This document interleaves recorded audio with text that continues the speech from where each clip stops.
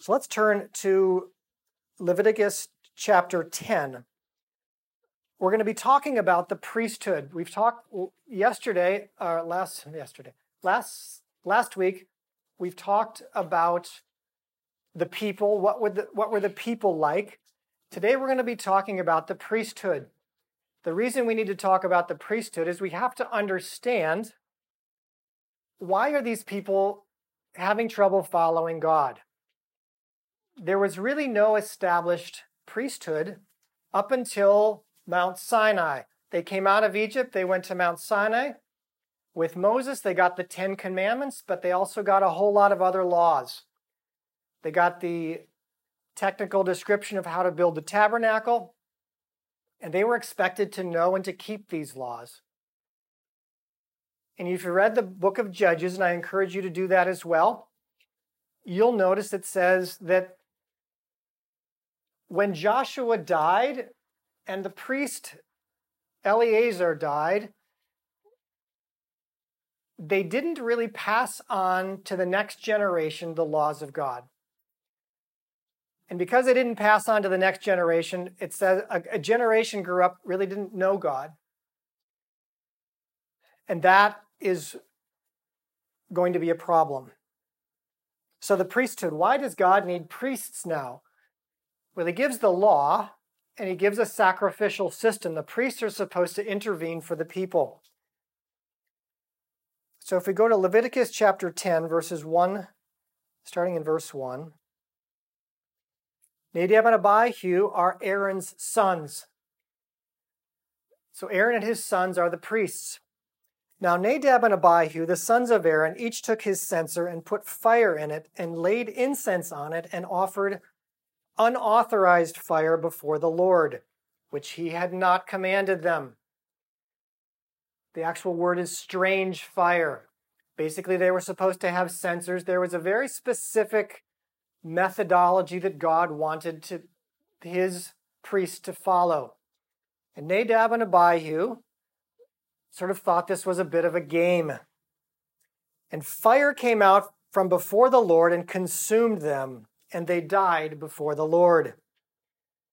Then Moses said to Aaron, "This is what the Lord has said.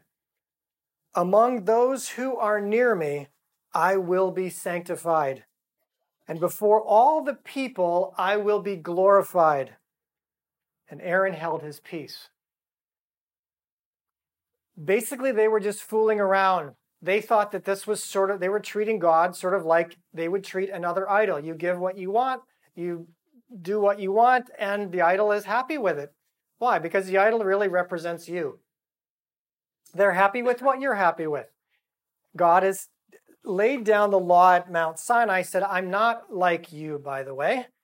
I am much holier than you, and I want you to strive in the direction of holiness."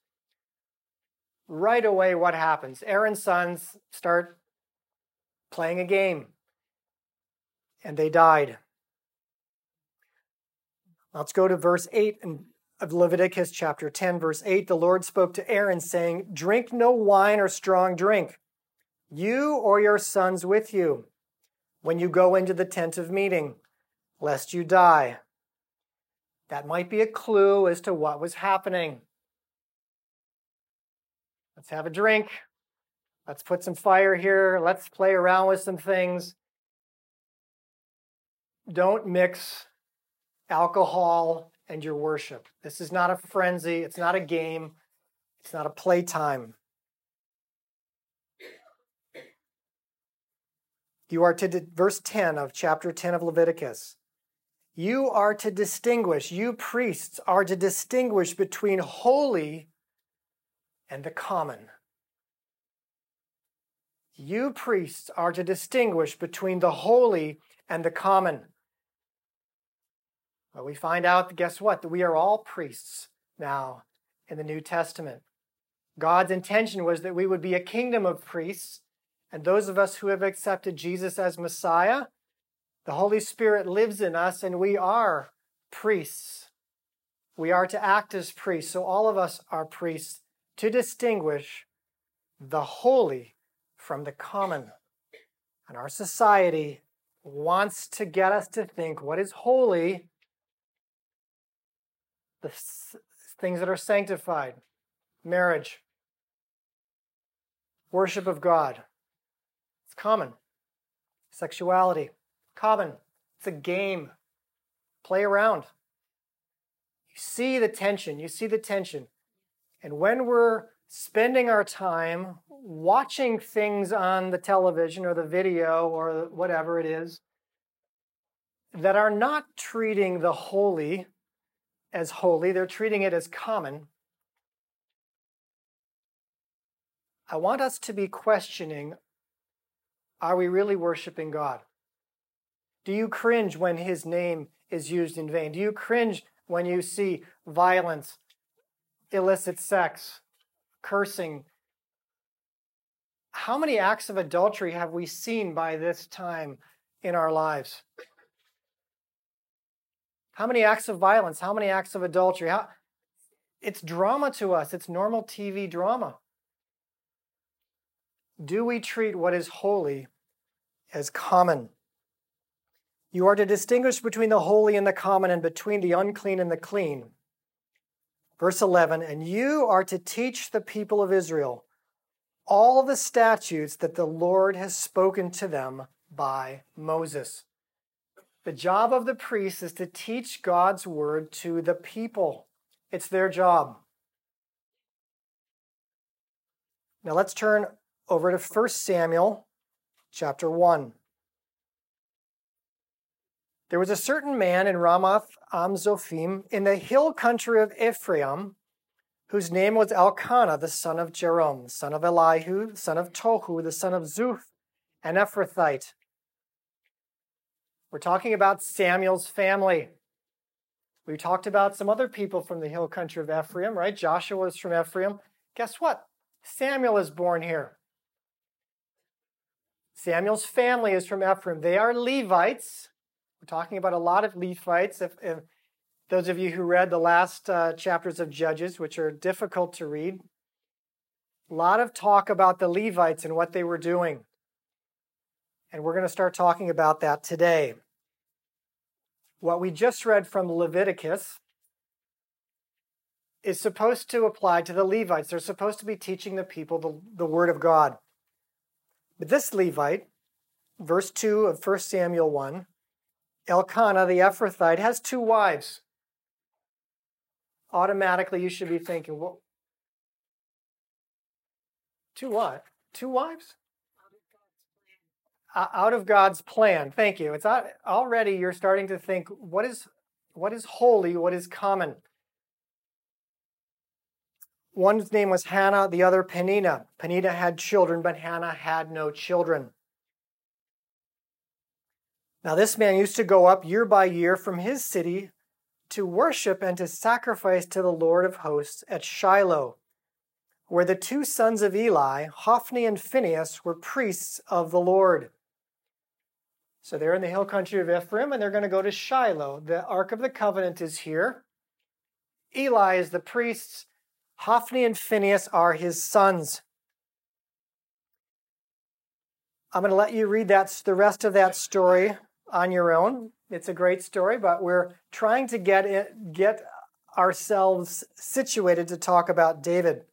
So I'm going to go with you now to chapter 2 of 1 Samuel, starting in verse 12, because we're trying to establish what the priesthood was like. Why did the people not know God? Well, we're going to learn why they don't know God. In verse 12 of chapter 2, 1 Samuel, now the sons of Eli were worthless men. Ooh, okay. Another version may say scoundrels, right? This is a very low term. This is not what you want. They did not know the Lord. We just heard that the people didn't teach the next generation about the Lord. They were just assuming they were going to get it. Can I ask what the version of the Bible? Yes. So I'm reading the English Standard Version, the ESV. The custom of the priests with the people was that when any man offered sacrifice, the priest's servant would come. By the way, priest servant, it's young man. Basically, He's talking about these two sons. The priest's servant, Eli's servant, were his two sons. Let's see what his two sons are doing.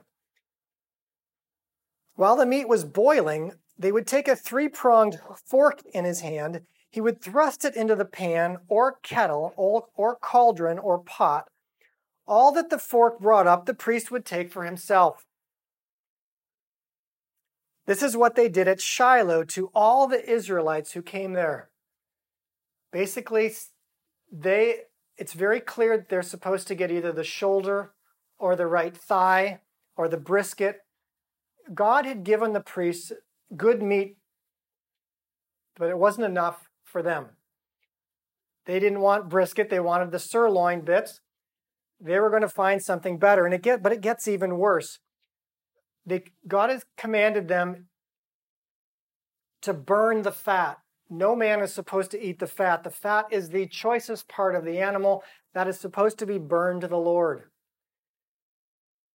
Moreover, before the fat was burned, the priest's servants, these young men, would come and say to the man who was sacrificing, "Give meat for the priest to roast, for he will not accept boiled meat from you, only raw." And if the man said to him, "Let them burn the fat first, and then take as much as you wish," he would say, "No, you must give it now, and if not, I will take it by force." Thus, the sin of the young men was very great in the sight of the Lord, for the men treated the offering of the Lord with contempt. Wow. This is what's happening at the center of worship in Israel. Basically, let's imagine you had taken your sacrifice there. By the way, this is called a peace offering. God commanded it that you would bring this animal. The animal would be sacrificed. You would cook the meat and you would eat there with the Lord. It was communion. You were communing there with the Lord. Possibly the priest would join you.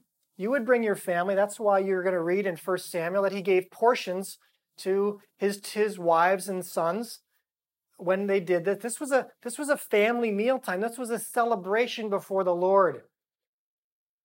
And imagine how you would feel if basically you were robbed when you got there. Instead of burning the fat, which you knew was important, they took it.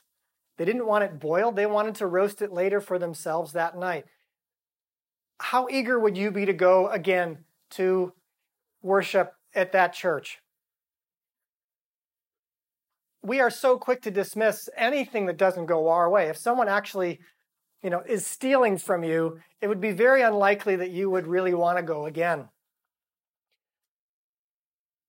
So it's no wonder the people were not very tuned into the Word of God, because the people who were representing God, his priests, were twisted. Now, Eli does rebuke his sons, and I want you to read that. I want you to read that in these first chapters of Samuel. He does rebuke his sons, but he really does nothing. He says, "Look, you're doing wrong. You guys should stop it." He doesn't step in really and do anything to correct them.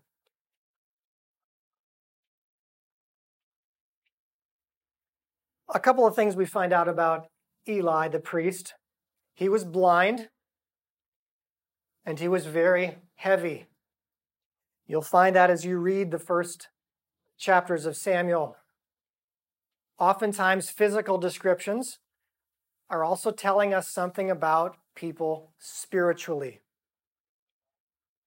What do you think it meant that the priest was blind? He wasn't seeing what was happening. Is there anyone else in Scripture you could recall was also blind? Samson was blinded. Good. I hadn't thought of that one. There's another one. One of the patriarchs actually says he was blind. Isaac. Talking about Isaac. Is there anything Isaac wasn't seeing? His sons, Jacob was supposed to be favored, but who did Isaac want? Esau. He was blind. You see, God is giving us clues into what's happening in the family, what's really going on with someone by their blindness. When someone's come, now we know from the New Testament, not all blindness is because of sin. So we don't want to be heavy-handed when we talk to people about difficulties with their eyesight. But I will tell you, when someone would come to me to the office and they had a change in their vision, if they were interested spiritually, I would ask them questions, essentially framing it like this: is there anything that you're not seeing in your family you don't want to see? Something with God is telling you, but you don't want to see it. Something you need to correct in your life, you don't want to see it. I would always present them the spiritual side of their physical illness. And I would present it in a way, as a question, not as a judgment, not as a club, because it's low-hanging fruit. If this is spiritual and you correct it, your vision will improve. How about hearing? Anything you don't want to hear? How about your balance? Anything causing you to be off balance? Every physical ailment, you can look at it in a spiritual way. And I hope that you will. Not with condemnation. Just saying, you know what? The spiritual world is a reality. We are so tied to this material world, what I can see, what pills I can take, my doctor visits, is it on the x-ray? We are talking about a spiritual world. And if you have difficulty focusing on the spiritual world, and most of us do, because we're so tied to our phones and to those dings we hear, it focuses us. It's dopamine. We love the material world because we can see it, we feel we can control it, and we quickly dismiss the spiritual. And I believe God is always sort of knocking on our door. Hey, there's a spiritual world. Spiritual world. Pay some attention. Pay some attention. Not in a condemning way.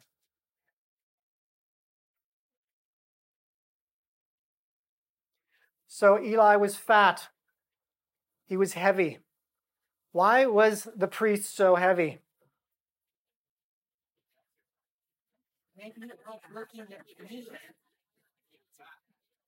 Maybe he liked looking at the meat. Was he just looking at the meat? He was eating the fat. Thank you, somebody said. Right, his sons were taking it in, and he was, oh, look at what we got today. So even though he wasn't getting it out of the pot himself, his sons were saying, look, we want a little, it was a game to them. Just like Nadab and Abihu, the priests, Aaron's sons, thought it was a game, so Hophni and Phinehas believed it was a game. It also says some things about them. They slept with the women at the tent of meeting. These were not good men. It says actually that they turned aside. Again, they turned aside after gain. Hophni and Phinehas turned aside after gain. Like I was telling you, if you're heading toward the Lord, all you need is a little bit of a turn aside, and you're not going to be progressing. They wanted gain. But Samuel, I wanted to talk about Samuel and his sons. So let's look at 1 Samuel chapter 8, verses 1 through 9. Samuel turns out to be an incredible priest. He is an incredible priest. He's a righteous man. He calls people to righteousness. He doesn't take any gain from anyone. At the end of his life, he can stand up and say, have I taken anything from anyone? Almost like Jesus saying, can anyone convict me of sin? Nobody could convict Samuel of any sin. He was an amazing priest.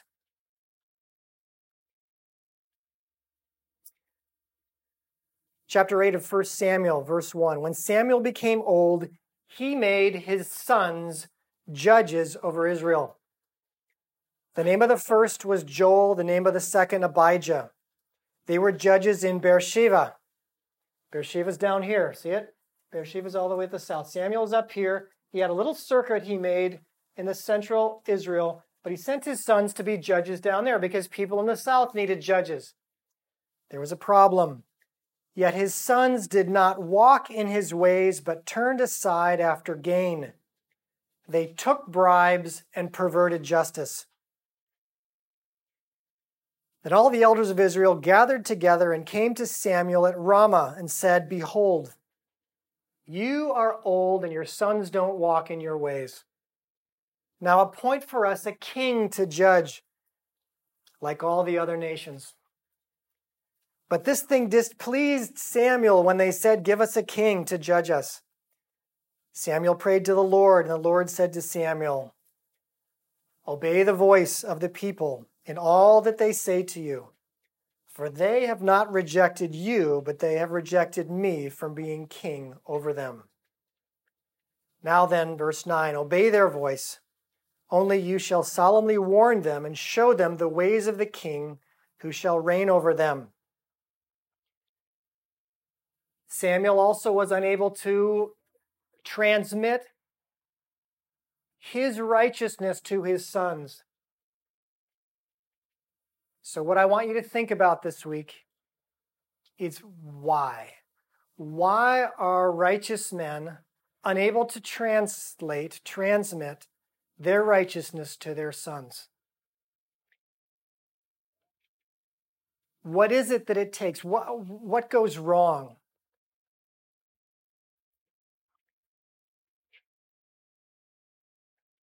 I'm also wanting you to answer these questions as you're reading. What does God want? You can say, what do people want? Or really, what do I want?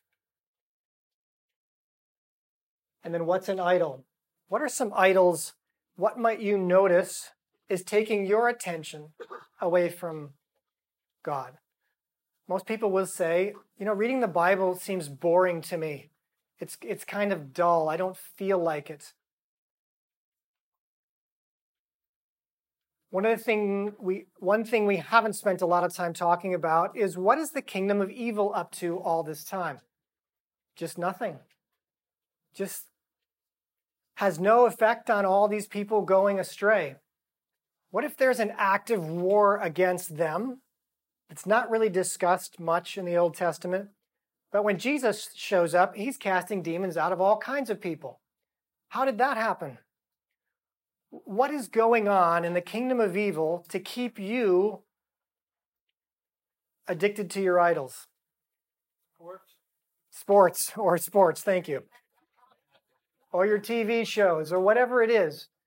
Your food, your refrigerator. But Eli had his own. Look, Eli knew what his sons were doing, but he somehow seemed to enjoy it, kept the family together. He had an idol. It was his family. It was his boys. His boys ended up dying because he did not instruct them wisely. So we want to be righteous, but we don't want to be self-righteous. And we can be talking about that. It's easy to the pendulum can swing too far one way or another. Ultimately, God is a good father. He wants good for his kids. He doesn't want fire to come out destroying people. That was never his goal. Proverbs 9:10. It says, "The fear of the Lord is the beginning of wisdom." The fear of the Lord is the beginning of wisdom. God has to make sure people respect him, reverence him, or the relationship is going nowhere. But it's just the beginning. It's just the beginning. If you read, he wants to have communion. He wants to eat with people. He wants to be close to people. He wants to celebrate with people. He wants to be part. He wants you to walk with him. Many of us did not have fathers or parents who walked well with us. They were critical. They were angry. So we don't even know what it's like to walk with a good father. It's not even in the template of our mind. But it can be. If we focus on it, if we review it, if we study these scriptures and we personalize them.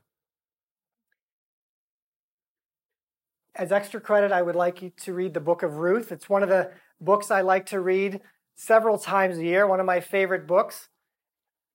It occurs during this period of the Judges that is so incredibly dark. There is a light. God always has his remnant. There is a righteous man named Boaz, and he acts actually in God's stead. He is the kinsman redeemer, which ultimately is who Jesus turns out to be. It's a type of Christ.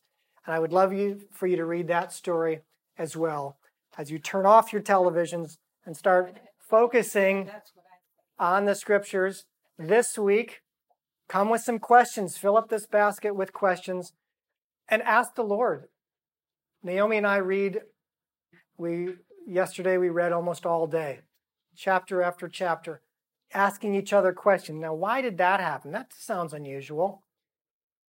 Talk about these things. That is what will lead to a love for God. If you don't understand what he did or why he did it, make a note and ask him. It says the Holy Spirit will guide you into all truth. God, why did you do that? What was happening there? It sounds like you were a little bit harsh, a little bit angry. Is that your personality?